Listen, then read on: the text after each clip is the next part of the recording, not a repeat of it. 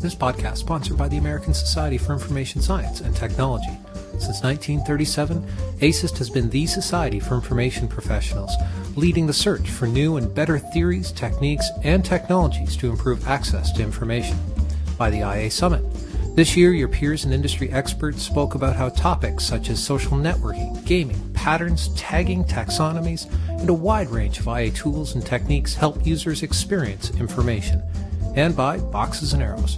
Since 2001, Boxes and Arrows has been a peer-written journal promoting contributors who want to provoke thinking, push limits, and teach a few things along the way. For other events happening all over the world, be sure and check out events.boxesandarrows.com.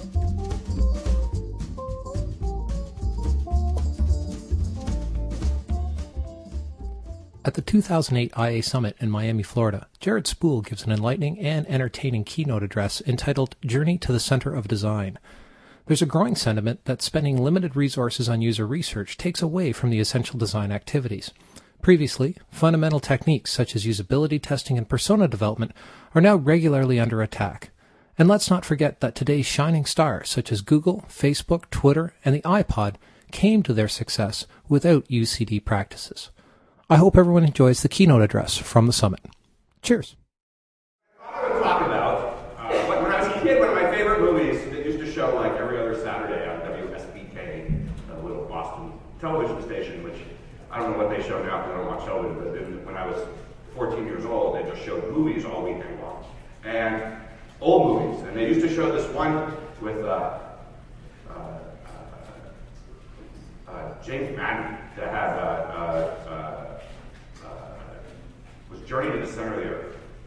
And I thought, we want to talk about design. We want to talk about how we got to the center of design, where the core of that is. So I thought we would talk about that a little today. And of course, I'm thinking, I've spoken at a lot of IA Summits. This is actually my second IA Summit keynote, which is really interesting. I figured you'd heard enough of me at some point, so I'm thinking that everybody else just said no. But the first IA Summit, I talked about this idea of sense and how people find things, and it was very interesting. Back in 2001, the IA Summit was just beginning. It was the second year of the summit, and it was really focused on how do people practically use large information systems. So we talked about sensitive information, and then a couple of years later, I did a talk on some research we did involving different types of information that users look for. And after that, I did another talk about the research we've been doing in the psychology of decision making and how different types of pages on a website support or don't support different types of decision making. And a couple of years ago, I talked about the difference between how you would construct teams, and talked about the difference between specialists and generalists, and talked a bit about why you don't get to choose whether you're a specialist or not, but in fact, the economics of wherever you work chooses that. Last year I talked about, some Web 2.0 crap, and which turned out to be completely wrong. It's research. But today, I'm going to, so all that was like really practical and useful. Today I'm not talking about anything practical or useful. Today, because with a keynote, you get to do sort of pontificating. So I thought I would pontificate a bit. But there'll be some mildly useful bits in the middle. I'm hoping there's going to be some entertaining stuff. I actually brought my knitting, so we're going to play with that. And we're going to talk about stones, and we're going to talk about why HB.com really sucks, and just to name a few. But I wanted to start by actually, I was recently at the CHI conference in Florence, and one of the comments that came in on the CHI evaluation form I happened to see was that CHI, which is the Computer Human Interaction Conference, is a fairly academic conference. There's lots of research papers that are presented. And one of the people who attended wrote on their form that they weren't as happy for this year's presentation because there wasn't enough blood. So I thought we'd start with a celebrity death match. And the celebrities that I've chosen, I've decided for today, is the folks at 37 Signals versus Don Norman.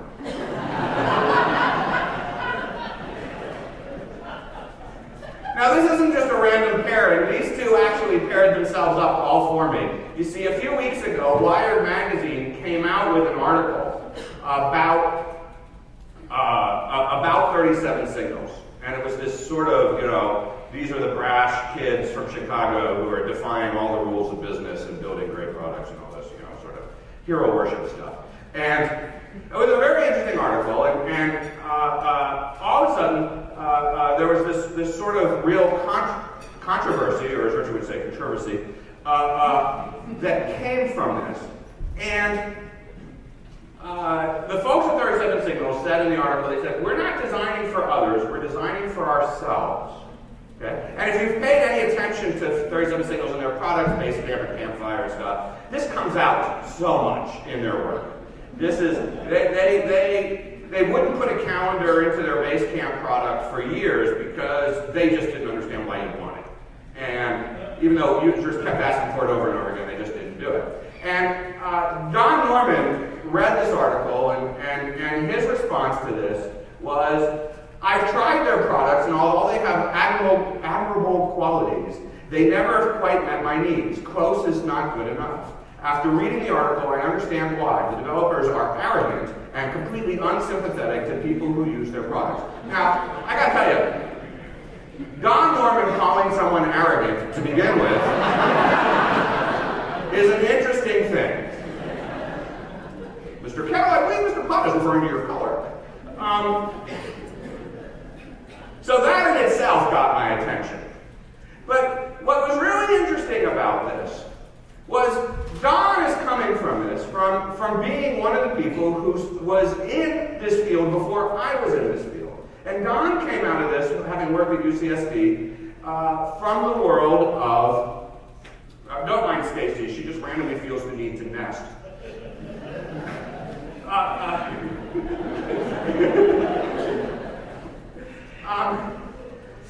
Don comes to this from this heavy sort of academic psychological space. And he really sort of was one of the people who started talking about how we can't just think about designing for ourselves, we have to think about the people we're designing for and how to design for them. So it makes sense that he would pick up on this and he would really sort of go for it. But the 37 Signals people have actually been really popular, really successful, and it's very interesting because they don't do that. They don't do what Don says they should do. And the thing is, they're not the only ones.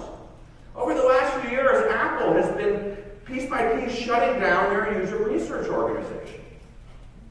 The iPod was created with virtually no user research. And so,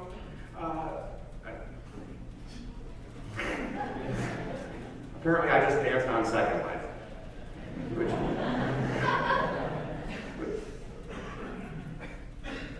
The only thing I've seen people do on Second Life, I'm not going to do.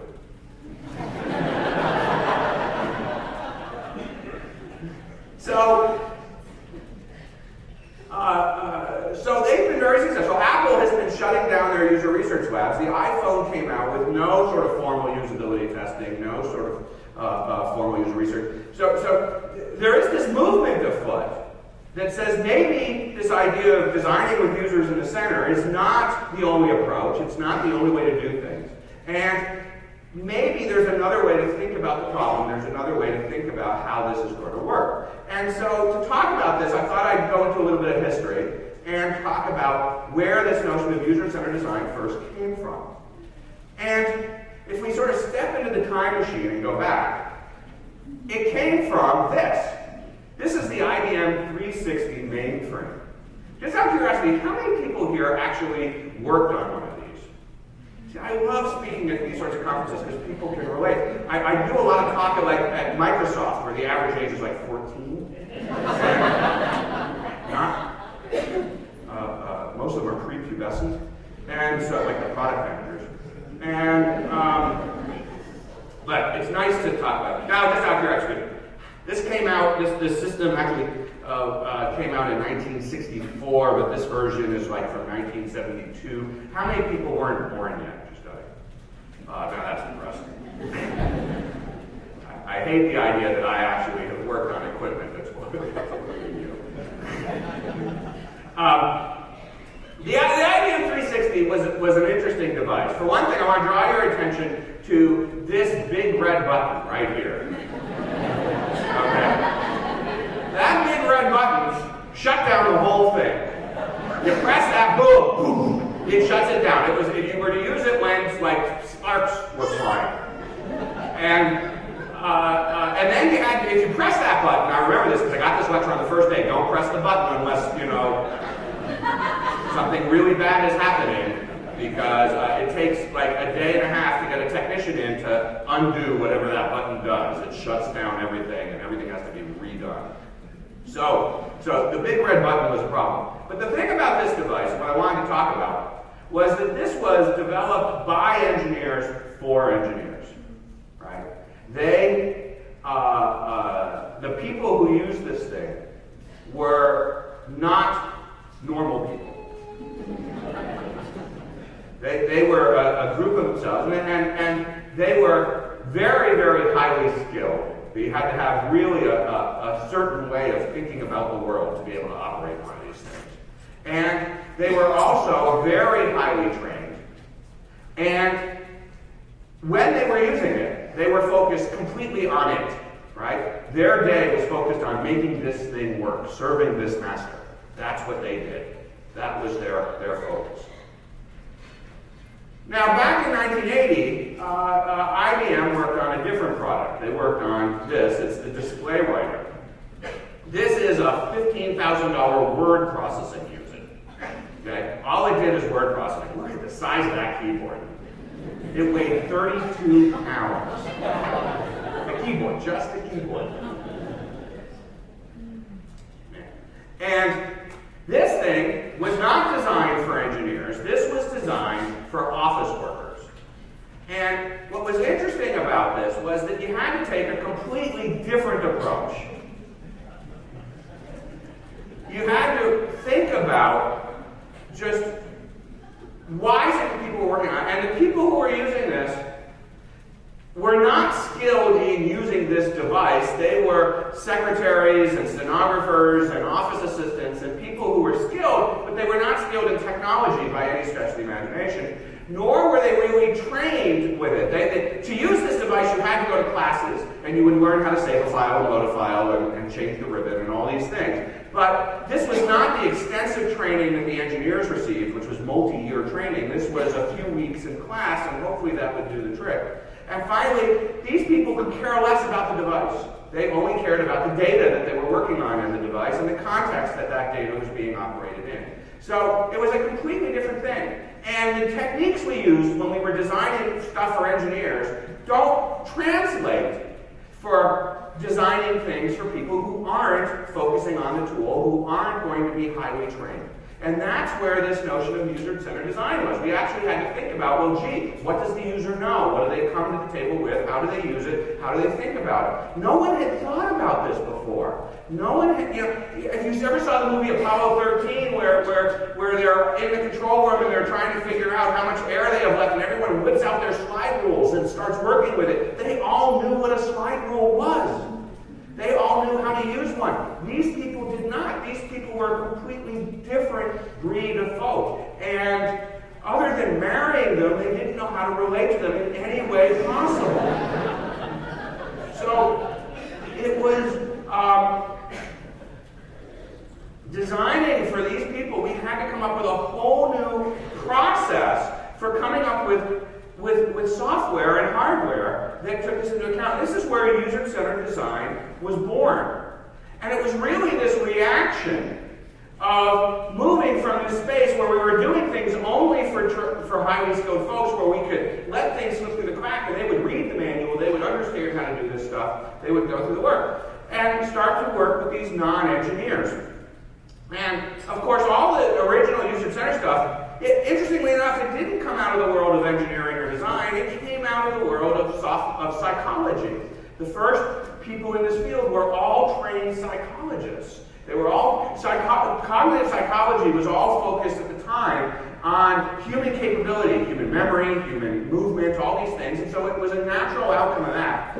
And there was a human factors part of the field too. Human factors started about 50 years before in sort of corporate industrial efficiency and was working in that, but had really come under its own right at about the same time when nuclear power plants started melting down outside Harrisburg, Pennsylvania, and the Department of Energy showed up at the annual meeting of the Human Factors Society, which had 264 people in attendance that year, and said, after learning that human factors played a role in the 3 Mile Island meltdown, we decided we need to hire human factors people. Where can we find 3,000? And so the human factors field really sort of blossomed at that point, and all of a sudden we saw this influx. But it wasn't from a process of delivering products or delivering software. It was out of this psychological and time and motion study stuff that it came from. And it had a promise with it. And it was really popular for folks. We used to go around talking about how everything was going to be user-friendly. That was the term that everything was used, user-friendly. It got so overused that it was like, new and improved on a box of Tide. But everything was going to be user-friendly, and the promise was that if you made things user-friendly, if you created these things with the users at the center of the design process, then you would get better market acceptance, you would sell more product, people would love you more, they would go to bed holding your logo, all that stuff. And that brings me to the elephant in the room. The problem with this idea, the problem behind all this, is that this idea of user-centered design, it's never worked. It never has actually produced anything. And that's what's really interesting. We can't point to any instance where this was the key variable of success. We've been doing it for 30 years now, and we can't do it. Now, my company, User Interface Engineering, we're a research company. Some people think we're a consulting company. We don't consult. We have to do work when you consult, and we don't like doing that. So we found the less we do, the more we can charge, so we just do research. And what do I know what you're going to say about me? And so we've been researching for the past 5 years or so, and I've reported some of the results here. We've been researching what it takes to create great designs. So if your company wanted to come out with the next, iPod or Netflix or Nintendo Wii of your industry, what would it take? How would you hire the people? What would it be? So we've been doing all this research. And one of the great questions is this question here. How do the best teams create great designs? And to be able to share what we've learned from research, I want to talk about some of the stuff we found. We've been going and talking to different teams, all sorts of different teams. And one of the first things we do is we assess where on this sort of scale they are in terms of producing great experiences. So are they a team that regularly can come out with products that people love, that have great experiences, or are they a team that tries to do that but really, really struggles? And so that's sort of the spectrum that we're looking at, from people who succeed to people who really struggle. They want to do it, but they struggle. And as we've been doing this, we've been sort of looking at the way that they work and how they do their projects. And one of the things we found early on was that there's a way to think about how you get things done. And at the center of this way to think about how you get things done is this idea of process. Process, it's a misused term, it's very overburdened, but we have used process in a very particular way. It is the steps required to accomplish something. The steps followed to accomplish something. So sometimes we'll go into organizations and they'll say, yeah, our big problem is we don't have a process. But they've delivered things, they've shipped things, so they must have had a process to get those things out. It may not be a process that they could repeat. It may not be a process that they'd ever want to repeat, but they had a process. So think of a process like a recipe for cooking something. My mother is an amazing cook. She's an absolutely stunning cook, a master chef. And She's of Hungarian descent, so she has all these great old Hungarian recipes. And one of her favorites, one of my favorites, is her chicken paprikash. And for years I've been asking her for the recipe for her chicken paprikash. And she tells me every time, I don't have a recipe. I just do it. I've been making it since I was 14 years old. I just make it. I don't. I said, well, you must have a recipe. You make it. She says, no, I don't. I just make it. I don't have a recipe. So I do it different every time, she says. But I bet you, if I stood next to her when she made it one time, and I wrote down every ingredient she put in, and I wrote down the order she put it in and what she did in every step, when I was done, I would have a recipe. Right? She'd be the first to tell me that she would never make it that way again. And that's okay, because I can now have the recipe. But that's the idea, right? So that's a process. A process can be a one-time instance. It doesn't have to be repeated, and it's okay. You have to have had a process if you got it done. That's the way it works. What people confuse process for is actually this other thing, which we call methodology. Methodology is this notion of repeatability, the ability to do the same thing over and over. And organizations love methodologies because the idea that if they do something well, they should be able to just do it again and get it to happen at the same time, that's a brilliant thing. And so methodologies actually have their own little scale where they go from sort of ad hoc methodologies where people just sort of pick up a habit and just do it over and over again, to formalized methodologies where you write everything down and you put it in a special notebook, you give it a funny name, and you let consultants charge really big money for it.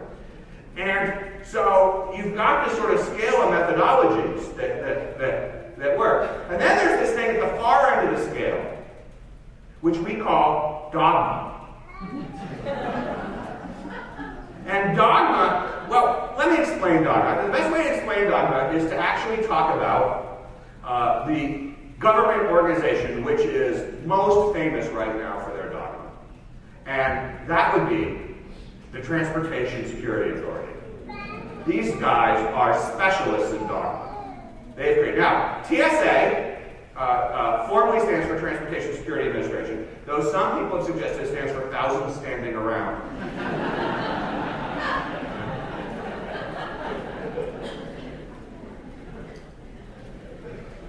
Has created this entire way of thinking about getting to the airport, which is new and novel and just filled with adventure. One of the pieces of adventure has to do with the idea of the 311. If you don't live in Miami, then you've experienced the 311. The 311 says you're allowed to take 3-ounce things, stick them in a single 1-quart bag. That's 311, right? And if you can't fulfill that need, if something is more than 3 ounces or it doesn't fit into your single 3-ounce Ziploc bag, then it must be dangerous material. And of course, the TSA, looking out for the good of all people, take these dangerous hazardous materials and they safely store them where no one will get hurt if in case they explode. So this, of course, is safe in their mind. Now, the idea of this is actually very interesting. Being that I travel, I've been about 25 conferences a year, so I'm always on airplanes, I'm always going through security, and I've gotten to see some things over time. For instance, one of the things I learned is that cream cheese, a little container of cream cheese that you buy at the shop right outside the TSA, this is something you can take through security, interestingly enough. They allow this. They don't even require you put it in the little bag, which is interesting. Now, it might be, if you look real close, the label of this cream cheese has the word real in quotes. So it might be. Don't you think that would send up alerts? Well, if it's not real, what is it? But, okay. So cream cheese is good.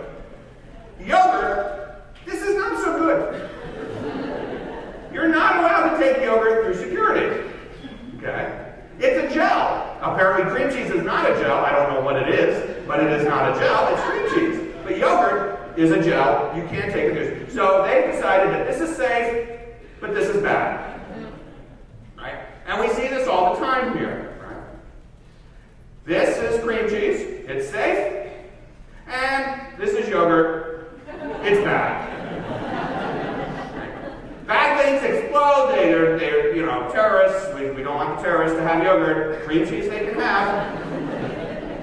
And I have all these different stories. So one day I was going through security, and there was this really cute woman in the line in front of me, and she puts her stuff through the machine, and she gets to the other side, and I put my stuff through the machine, and I wait for it, and I get to the other side. When I get to the other side of the machine, the woman is having this discussion with the TSA agent about this one thing of lotion that she has, a single tube of lotion that isn't in a plastic bag. And it has to be in a plastic bag or she can't take it on the plane. And apparently it's a valuable piece of lotion. She doesn't want to just throw it out. And she says to the guy, do you have any bags? He says, no, we don't have any bags here, but there are bags at the other security station down on the other side of the airport. She's like, well, I have to go get my flight. I can't go out of security and grab a bag and then come back. And she said, oh, I'm sorry, you have to put it in the bag. She says, does anybody have a bag? So I said, well, I have a bag. She said, oh, thank you. And so, yeah, I like being a hero to cute women. That's one of my favorite things. And so she said, oh, that's so nice of you. So I, having just come through security, I take the things out of my bag. And as I'm doing that, the guy looks at me and says, what are you doing? I said, I'm giving her my bag. He says, you can't do that. I said, why not? He says, because it's not safe. So you just x-rayed the bag, you know what the bag contents are, you've proven that it's under the limit. I take the set. He says, what are you going to do with your stuff? I'm going to put it in my suitcase. He says, no, you can't do that. Why not? He says, what about the spot checks? I spend so much of my life in airports, I have not seen a single spot check. But the threat is there. It could be there any minute. What about the spot checks? I could not do that. So this is the deal, right? Lotion in a bag. This is not a terrorist instrument. Lotion outside the bag. This is a terrorist instrument. Somehow terrorists can't deal with Ziploc bags.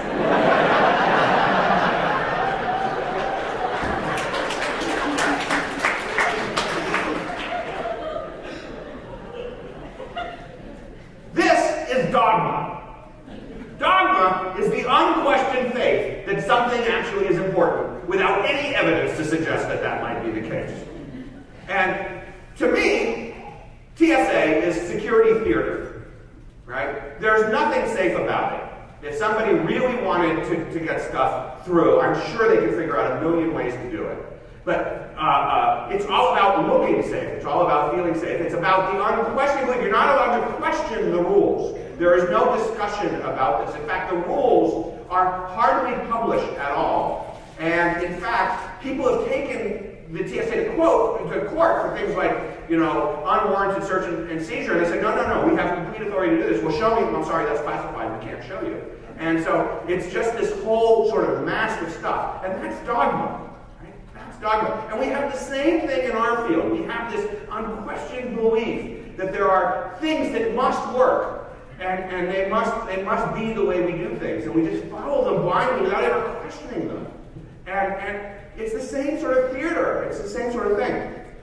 Now, as we've been doing our research, we found that what we were thinking, so we go out, we talk to these teams, and we assess what is their process and their methodology. We're trying to figure out what these things are. What we were thinking when we went into the research 5 years ago was that what we would find is that those organizations that are extremely successful at getting great experiences out have discovered some methodology or some dogma that actually works for them, that actually succeeds. And so we wanted to see if that hypothesis was correct. But what we found was that we needed to pay attention to something else. And what we needed to pay attention was the stuff that happens on the other side of the process. And that starts with this idea of techniques. Now, I said a process is a series of steps to get things done. The techniques are the things that go into each step. One or more techniques is part of each step. And there are little independent things.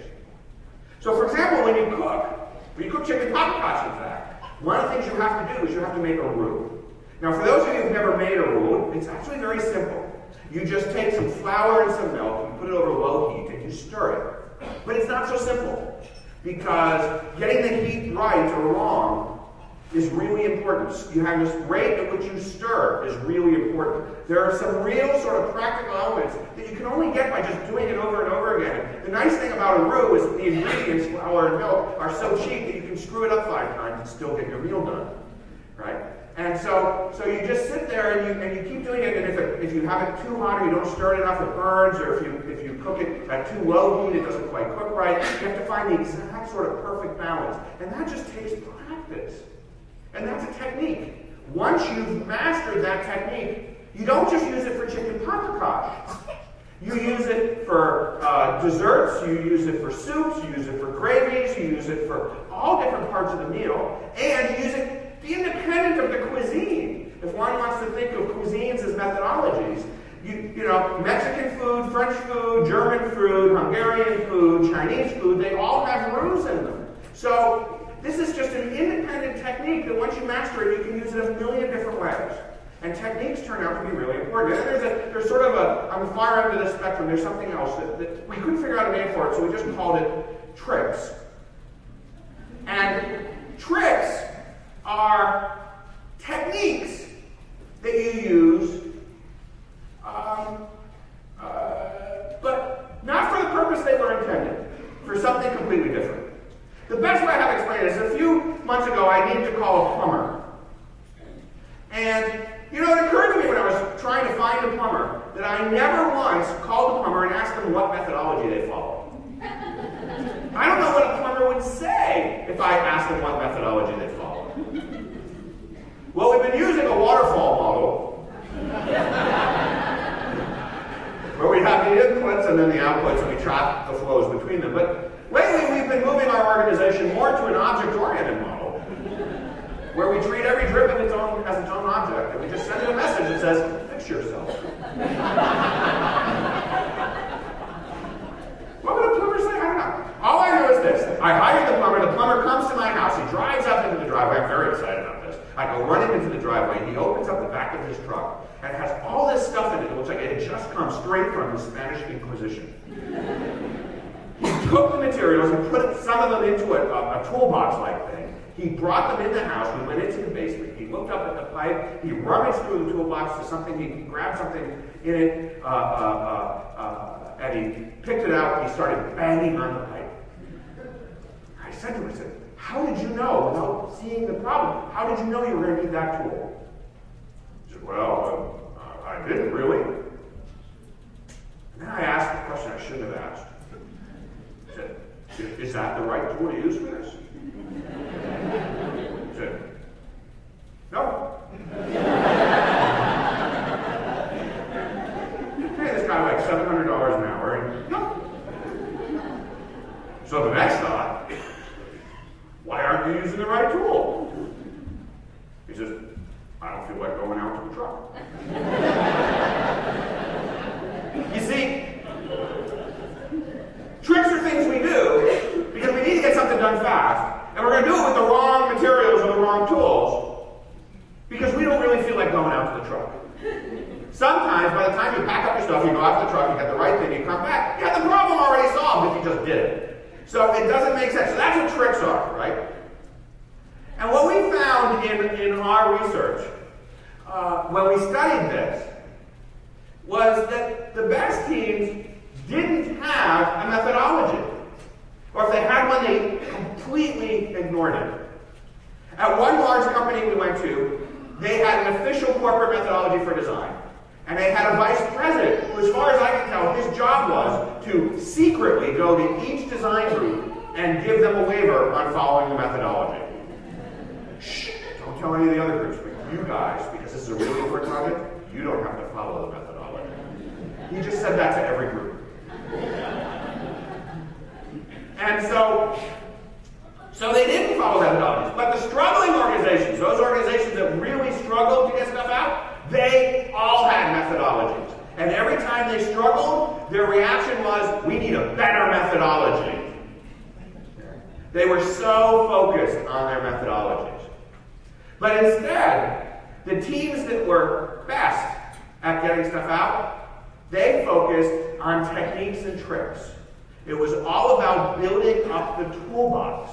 It was all about trying to get every member of the team to be able to be in a situation and say, hey, you know what would help here? This thing. Let's just do this right now, get it done, and then see where we are from that. And they focused on constantly adding new and refining the skills and like making a room, practicing with the techniques and the tricks. And that's what it was. And the struggling teams, they didn't have tricks and techniques. They didn't have this whole, they had whatever the methodology provided, and they didn't practice it. They only did it, right? So this methodological approach is sort of like saying, when I'm cooking, in step 3, I always make a roux, even if I'm not going to use it in the rest of the recipe. Right? We need the roux. It's a deliverable for step 3. We always need a roux. How can we claim that preparation is done if we don't have a roux? I know we may not need it later, but we could. You never know when the requirements are going to change, and suddenly we're going to need a roux. So that's their thinking, right? And it doesn't work. It doesn't work. So in this sort of pontification mode that I'm in, I thought, gee, maybe it's time to get rid of this notion of user-centered design. Maybe we should stop thinking in this term. Now, I know there are people who are going to be saying, oh my God, if I've just spent the last 5 years just trying to convince management to do this, and then they sent me to this conference, and now I'm going to go it doesn't work, right?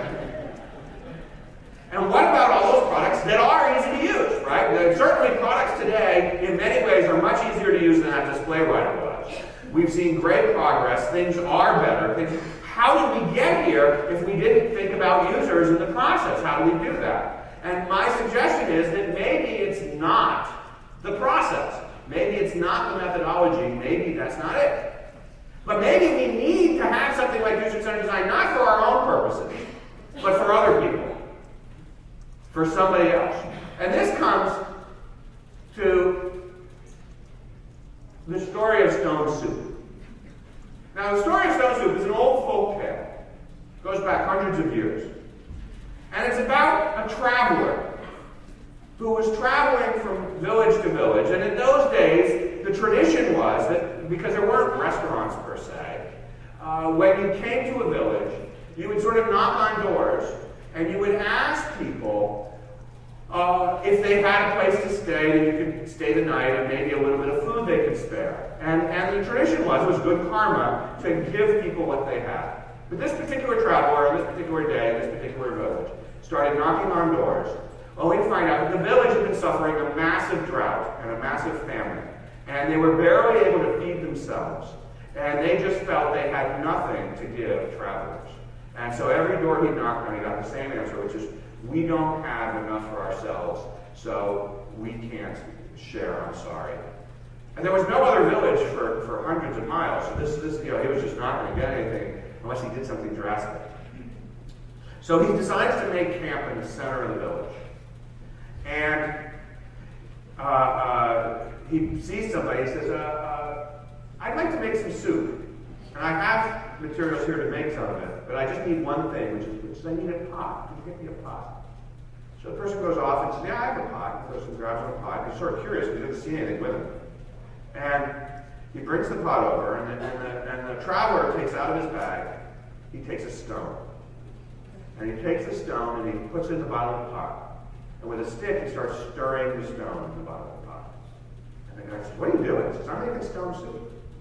And so the villager says, what's that going to taste like? And now other villagers are sort of coming around, and they're really sort of curious, because things like this don't happen in the village very often. And nothing happens in the village very often. And so the crowd is sort of gathering. It's, what's it going to taste like? He says, well, it would taste better if I had some water. And someone says, I got a little water in the well. I can fill this up. I'd be interested in seeing what's going to happen. So they go and get some water, and they pour it in the kettle. And someone lights a fire, and they start cooking this thing. Somebody says, well, just water and stone, that seems sort of weird. He says, well, it'll have better flavor if we had some carrots. He says, I had a couple of carrots in my pantry, so they grabbed some carrots.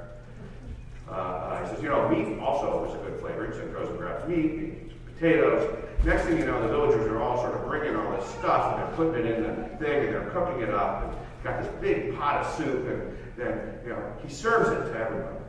Everybody enjoys the soup. And then, as a sort of final gift to these people for making this wonderful meal, everybody's really happy. He decides he's going to leave them the stone, so that when they fall into hard times again, they can make their own stone soup. And he gives them the stone. And that's the story of stone soup. And the recipe for making stone soup is fairly well documented. You start with a large, very clean stone, and you go through the process. But here's the deal, and this is the really important thing that is never talked about when people talk about the story. The traveler does not believe that that stone makes soup. Okay?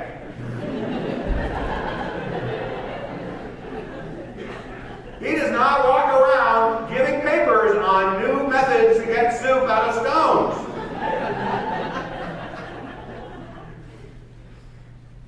The stone is an important catalyst to get the community to work together. And having been in this field and done usability work and user experience work now for 30 years with literally hundreds of teams, I can tell you that the usability test and the card sort has nothing to do with creating a good design. You can create incredibly crappy designs with usability tests and card sort. We've proven that time and time again.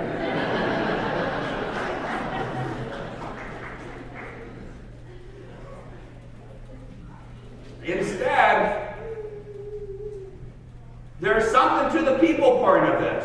Someone who can facilitate the process of getting people to start talking about what the tasks are that people might do and how the people who use this are different from us and all those things. That's the valuable piece. And if you need the stone to make the soup just to get people to focus because they're too much caught up in their own thinking, then you use the stone. But when all the travelers get together at their annual conference, they don't talk about whose stone is better. And so it's really quite key. So if the stone is not, if the methods are not about having the user in the center, what is the goal? The goal is, in fact, to inform the design process. That's what we're trying to do. We're trying to get design to know something about what's going on. Now, to give you an example of what I mean by this, I'm going to talk about a design problem which user-centered design doesn't handle very well. But it's a huge problem. It has huge financial implications. I want to talk about a particular big box retailer. I can't tell you who they are because then I'd have to kill you, but they're a large big box retailer. And they have 1 million people every day, so that's close to 400 million visitors every year come to their website to buy stuff. And they do buy stuff. They buy almost $1.5 billion worth of stuff every year. So there's a lot of money that's being transpired through the design of this website. It's a really sort of important design element. Now, what's really amazing is the conversion rate for this is 1.6%. And 1.6% is really, really low. I mean, it's average for a conversion rate, which is sort of funny, but it basically means that 98.4% of the people coming are not purchasing, right? So only 1.6%. And we get so wrapped up in these numbers, and you go to e-commerce people and you say, what is your goal for next year? Well, we're at 1.6%. We'd like to be at 1.7%. Like, my gosh, what about the other 98% that just is failing at buying things from you? Why do people go to these sites if not to buy something from you? They don't go to vacation at these websites. What are they doing? So, I mean, this is what it is. So, I want to show you something that I made. I've been doing some knitting. I'm Jared. Clayton, would you mind helping me for a second? And I just want you to stand here and hold this. Can you just hold this up? Okay. I need to go down here. So, Chris, would you mind helping me? Okay. Chris, I want you to hold this piece up. I'm going to take this piece of tape off. There we go. Just hold this up. Just make sure it doesn't come off like that. Okay, you guys hold it up high so everybody can see it. So this is a piece of string. that represents the million people who come to the website, right? And so every yellow piece of this string represents about 15,000 people. This string is actually 67.5 feet long. And the reason that it's 67.5 feet long is because it allows me to demonstrate something. From here, 66.5 feet. Okay? These are the people who come to the site. Each one of these is 15,000. So Chris, quickly, how many customers is that? It's 0. From here to where Kaleem is, there isn't a single purchase. All the purchases, $1.2 billion a year, happen in this last foot. Okay. So that's the really interesting part about this. But here's the big deal. Can you just take the string? Yeah, I want you to show that little red piece there. There's a little 3-inch red piece here. And this 3-inch red piece represents 80% of the revenue. Okay? 80% of that $1.2 billion comes from that 3 inches. And that's 0.32% of the total length of the string is 80% of the revenue that this string represents. And what's really quite amazing is that when we look on a daily basis, we get 1,600 customers every day. And 3,200, or 16,000 customers, 3,200 of them represent that 3-inch piece of string. Okay. And so that 3,200 is the bulk of the company. Each day they produce $2.6 million for the organization. If I can get out of that 3 inches, all I have to focus on is that 3 inches. If I can get out of them another 10%, I'm talking about $100 million of revenue by just focusing on that small group. And this is where user-centered design fails us, because we have no idea how to find just them. We design for the entire string, which is, in fact, a waste of energy. We can't just design for that one 3-inch piece, even though that's where all the money is. Okay, guys, you just put it down on the ground. Thank you very much. John, if you wouldn't mind collecting this up, John's going to clean it up and take my knitting home. Thank you. A round of applause for Christian Philippe. So that's a real problem here. Now, part of the problem is we've got this institution issue. You see, there's an old rule of thumb which says what gets measured gets done. And there's a corollary to that, which is what gets rewarded gets done well. And we don't reward in our organization everybody who's involved in the user experience on creating great user experiences. We reward them on getting things shipped and using certain technologies and demonstrating tremendous meeting acumen. But we don't reward them on doing this stuff. So we need measures. We need better measures for putting this together, for getting this done well. And to do that, to demonstrate some of the measures that we've been working on in our lab, I want to now do another little experiment. It's going to take a little prep, so I'm going to explain how this is going to work. We're going to do some experiments in measuring brand engagement. Because brand, it turns out, is huge. That little 3 inches, what's amazing about those folks is they are incredibly loyal to the brand. They shop a minimum of 6 times every year on that particular big box retailer site. So if we can get them to just come one more time, that's huge. And they come to this over all the other choices. They come to this particular retailer because they love this retailer. So understanding what that means is about. So if we put measures together to do this, of course people have been trying to measure brand loyalty for a long time. The traditional way that we do this is brand engagement. The traditional way we do this is by measuring loyalty. And loyalty you measure in terms of these sort of net promoter type ideas of would somebody recommend your brand to somebody else, things like that. But it turns out there's more to brand, and there's more things you do. And we've been working with a thing that the folks at the Gallup organization put together called the Customer Engagement 11, the CE11. And they go farther than loyalty. They start by looking at confidence. And confidence is things like, you know, is this brand someone that I can trust? Or do they always deliver what they promise? And sometimes people define brand as a promise, so this sort of takes that into case. But they go even further than that. They talk about the integrity of the brand.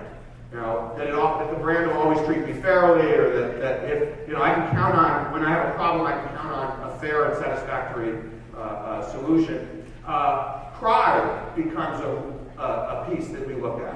And so we look at, you know, am I really proud? Am I so proud to be a customer of the brand that I will wear a jacket, or that I'll get a tattoo, like a Harley customer, that I'll actually tattoo the brand to my neck. So, and then finally, we look at passion. And passion people are so fervent about the brand that they believe that if the brand disappeared tomorrow, the world would be a substantially better place. And we can measure each of these things. And today, I have done just that. So if you are one of the people who got the little survey, what I want you to do at this point is, if you've totaled up your columns on each page, I want you to subtract the column that had agree, or it should be agree minus disagree, right? Only 40 of you know what the hell I'm talking about right now. For each page, do agree minus disagree. This means if you have more disagrees, you're going to come up with a negative number. So it'll be a number between 11 and minus 11. And when you've done that, I'd like you to come up to the front of the room, right here, where I've carefully created a scale. And we're going to do a little experiment.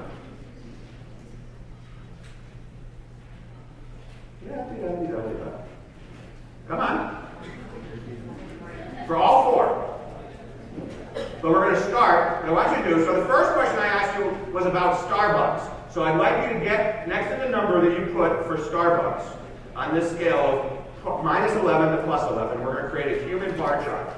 So that's a 0. Okay. There you go. You're a 0. I didn't mean it that way. Right? Neither don't count. Yeah. So it's just, so if you strongly disagree, you'll be on the negative side. If you strongly agree, you're positive. So in general, what I'm seeing here is our data comes in. What?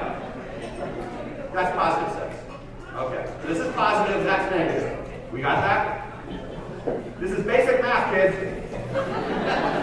Okay. So what I'm seeing here is a real bell distribution. Look, we got a couple people here, and it all bunches up around -2, and then it tails off over here. So we have created a nice bell distribution. Isn't that great? I'm actually surprised, because when I do this in Boston, I do with Dunkin' Donuts, and it's all skewed. So this is actually interesting that it's sort of, hold on, let me grab my mic. Jacob, can you tell me, oh, we lost our text. Maybe this won't work. But can you just say really loud, why do you love Starbucks? You just like it, so just in taste? Taste and service. And let's go down here, find somebody down here. Why is it that you don't like Starbucks? You're not sure if it's organic. Anders, what? It's infesting Manhattan.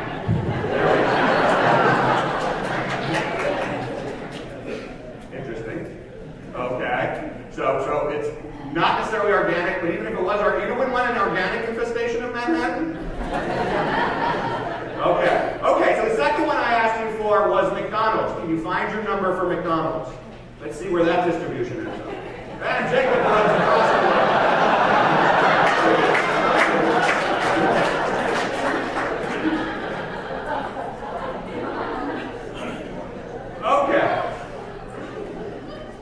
Okay. Well, look, there's nobody above a 5. Okay. So this is again, it's actually a flatter distribution if you look. It's not a bell distribution, it's a flatter distribution, and it's heavily skewed to the negative here. So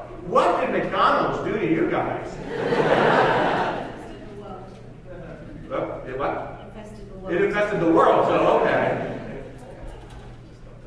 You just don't go to McDonald's. No, this is not a don't go to McDonald's. This is I hate McDonald's. I want to see it taken from the planet. Don't go to McDonald's is over here. Okay? So this is interesting. Okay, so the next one I asked was Apple. Find your position for Apple computer.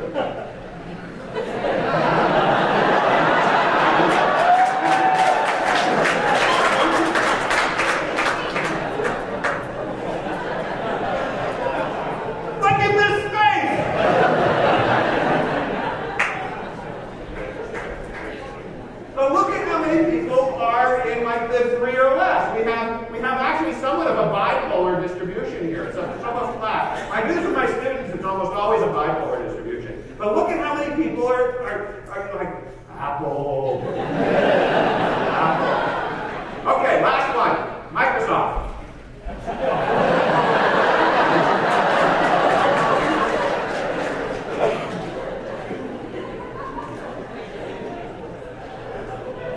My God! What is wrong with you people? You guys work for Microsoft? No, okay. No, because this is available in Second Life right now. I just want you to know this. So look at this distribution, right? So again, this is very heavy towards the negative, very heavy on the neutral, right? So look at how easy it is to measure brand engagement. We can do this. Everybody give a round of applause for these folks.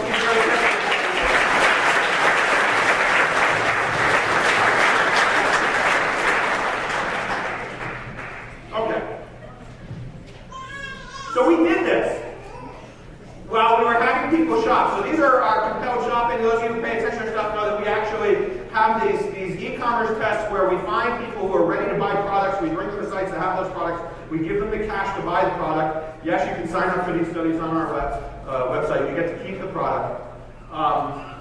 So we do this, and we tested different electronics brands for this type of thing. We looked at 5 different brands: Amazon, Circuit City, Dell, HP, Walmart. Actually, in the study we looked at 13, but I'm only talking about 5 here because that's all I have room for on the screen. And John, would you mind pushing those easels to the side there so that I'll deal with my thinking?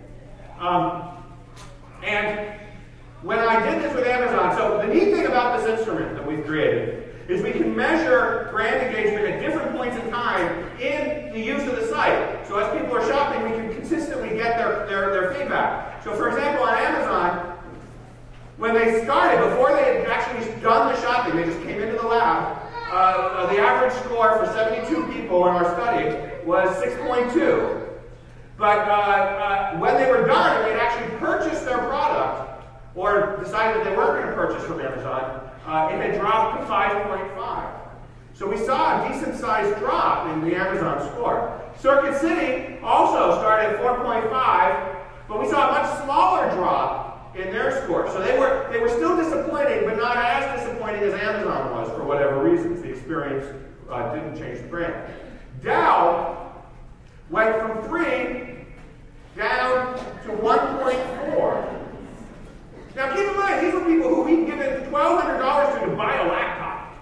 They were buying a laptop in essence for free for participating, and yet that was what they felt about Dell. At HP, it went from 1.4 down to -1.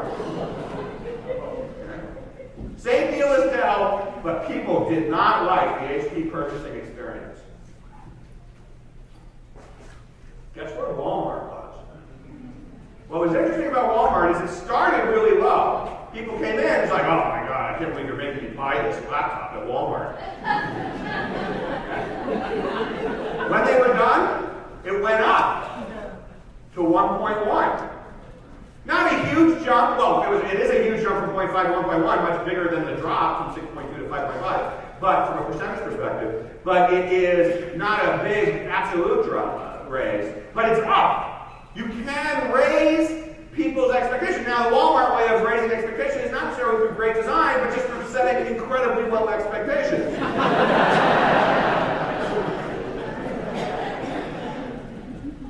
And that's the method, right? Achieving success through reduced expectations is a tried and true business practice.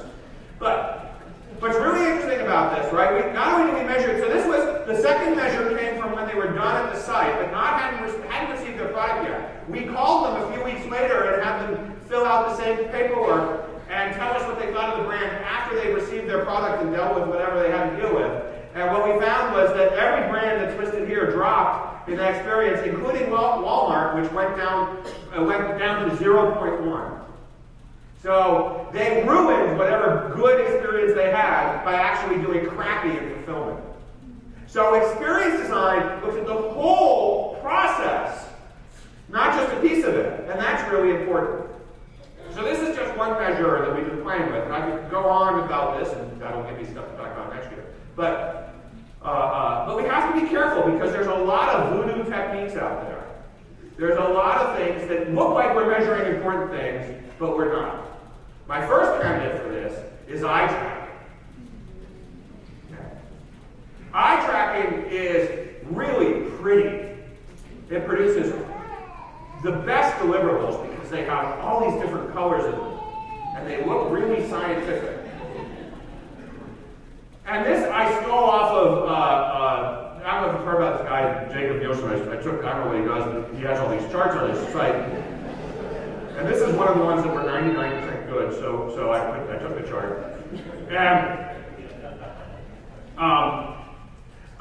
And so he did this eye tracking stuff. They're big into eye tracking these days. They've proven that guys look at people's crotches and stuff like that. Which is an important finding if you've got websites with crotches on them, I guess.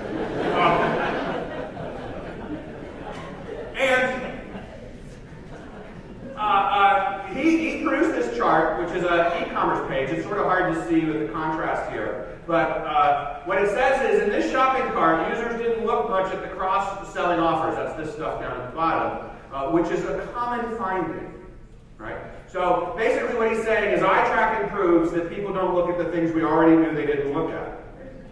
And we knew they didn't look at it because, for one thing, nobody buys the goddamn cross-selling products. So we know they don't look at it. They don't sell. So the thing is, we needed a $10,000 piece of equipment and a $30,000 elite consultant to actually confirm this. And that's the problem with this methodology, is that it actually doesn't tell you anything. In fact, when I was at the CHI conference, there were all these vendors in the exhibit space had all these great visualization tools for eye tracking. And this is a really cool one from iSquared, where as you move through this site, the time people spend on the pages, the little circles start to get bigger and bigger and bigger, and the little diamonds represent where a given user is looking at a time, and they flash all over the screen. It's really funky to watch. I have no idea what this thing is talking about, but I can sit there and I can watch it all day long. It's so much fun. Yeah. It's like Twitter Vision, which is an application that puts up messages of Twitters all over the world. There is no real reason to spend time doing this, but man, it's intoxicating.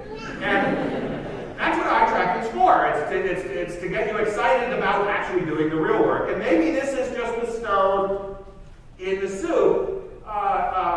In fact, at Google, the head of user research there told me that they have two labs. One has eye tracking equipment and one doesn't. And from her perspective, eye tracking is great because the developers will show up at the one with the eye tracking.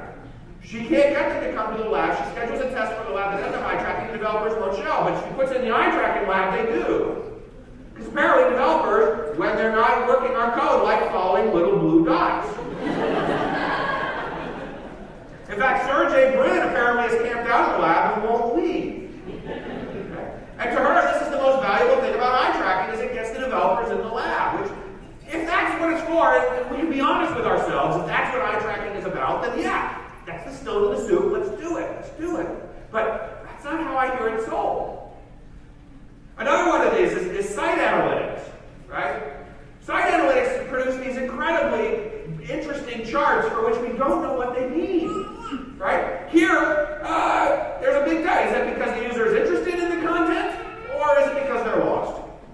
Either one will produce more time on the site. Which one is it? We can't tell from that data point.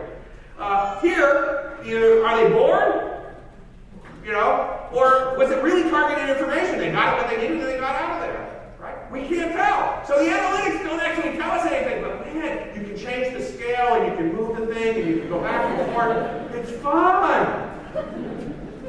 like Tetris for real work. All it's missing is a high score file. And then everybody will be looking at the analytics. So that's the question, right? Is this bad or is this safe? Right? Which is it? This is really no different than the TSA stuff. It's the same sort of theater. So, okay. Got 6 minutes left. I'll give you value here. Our research so far has taught us that there are 3 core attributes that a team needs to have to be able to be in that group that makes them really successful. And those 3 attributes are a solid vision, a very strong research feedback capability, and the right culture for doing this kind of work. There are actually different types of cultures, but not all of them succeed. There are several that do. And you can boil these 3 attributes down to some key questions. And we now use these key questions to basically tell us where the organization is on our scale of success to failure. It incredibly predicts. The correlation of these 3 questions is really strong. For vision, the question is, can you go up to anyone on the team and ask them, what will it be like to use the experience of this design 5 years from now and get a coherent answer? Not just a coherent answer, but one that matches everybody else's answer on the team. Right? If you can do that, then you've got this vision thing nailed.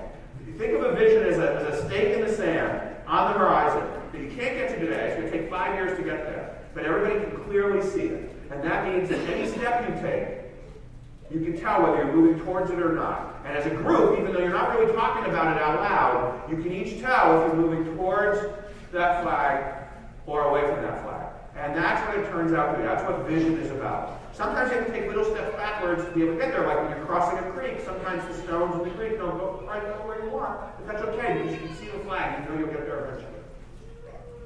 And so that's the importance of vision. Feedback. In the last 6 weeks, 6 weeks is a really important number.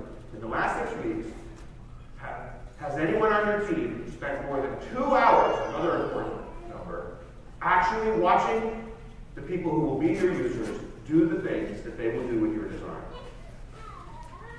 I should be able to ask you at any point in time in the organization, in your schedule, and you should be able to give me a solid yes.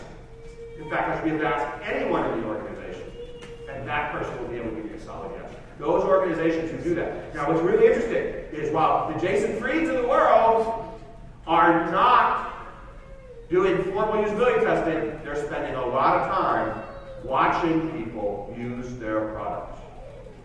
When Apple was developing the iPhone, they spent more than 2 hours every 6 weeks watching people use those phones. And it was very clear. It doesn't have to be formalized methodology doing this, but spending the time watching, not talking, not demoing, not explaining, watching and listening is key.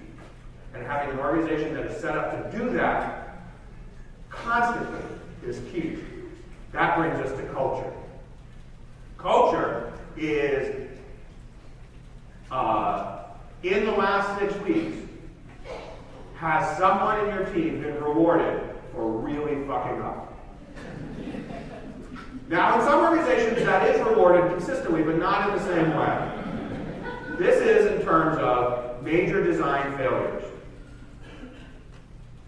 A few years back, I attended a presentation by Scott Cook, the founder of Intuit, who talked about how, as CEO, he regularly holds failure parties, where they take people who have created big design problems and reward them, giving them huge gifts, and having a celebration. And part of the purpose of that celebration is to talk about why this was such an important thing to learn about the customer, and why, now that they've learned it, they can be such a better organization. And you have to have an organizational culture that thinks that way. If you're in a culture where any sort of failure is seen as a bad idea, and we must do everything we can to prevent it up front, we can't possibly learn. Because the old saying goes, good judgment comes from experience, and experience comes from bad judgment. So we need to be able to have that in place.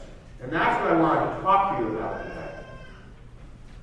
I'm thinking, at this point, it is definitely time to start retiring, at least amongst ourselves, this notion of user-centered design. No one can define what it is, no one can explain it, no one knows how it works. It doesn't really exist. If we want to use it as the stone, then let's just agree that's what we're going to do, and we can at least stop the damn sessions about it at the conference. But it doesn't really exist. Instead, let's focus on informed design. What information does the design team need to make great decisions? And what techniques and tricks do we have in our toolbox that let us get there? As you're going through these sessions for the next 3 days, think in terms of techniques and tricks, not methodology and dogma. Think in terms of how can I take a little bit of this and how can I do a little bit of that, and where could I use this thing in a way that the presenter doesn't even think that this is a great way to do this. How am I going to be able to put that forward? And then focus on these 3 core UX attributes. Do you have a vision? If you don't have a vision, that's the first thing you need to be working on. You should be regularly talking about the vision, making sure everybody knows what's going on. You go and talk. It's very hard to get information out of Apple, right? I've talked to a lot of Apple employees. As soon as you start to ask them any questions, they dumb you right up because there are ninjas stationed all over who have little darts that just go. So they're not allowed to talk about anything. Family members regularly tell me, yeah, my husband works for Apple. I can't get him to tell me at all he works, right? You can't get him to tell me anything. But I have gotten a few of them to tell me not only do they have a vision for their products, but it goes out for years, and they all know what it is. So they're there. Do you have feedback mechanisms? Are you getting information? You can do it in the most guerrilla, shoestring form. It doesn't have to be expensive research. You don't need the fancy lab with the one-way mirror. By the way, it's a one-way mirror, not a two-way mirror. That's a window.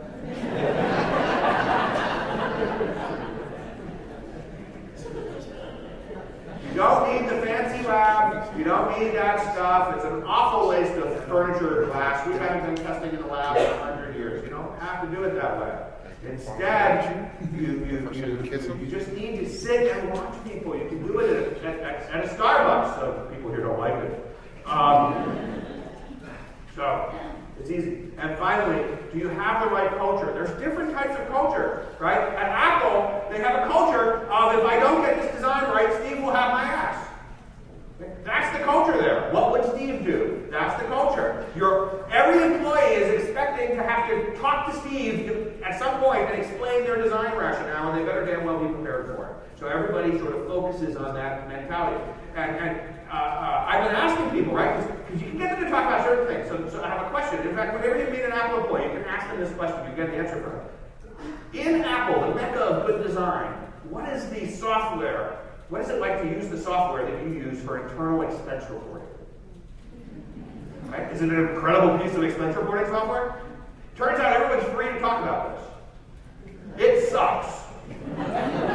It sucks really bad. No one likes using it. So here we are in this place where good design is the hallmark of their success, and their internal tools suck.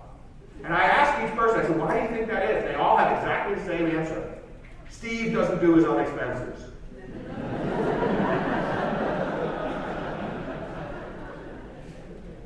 The bug reporting software, it rocks.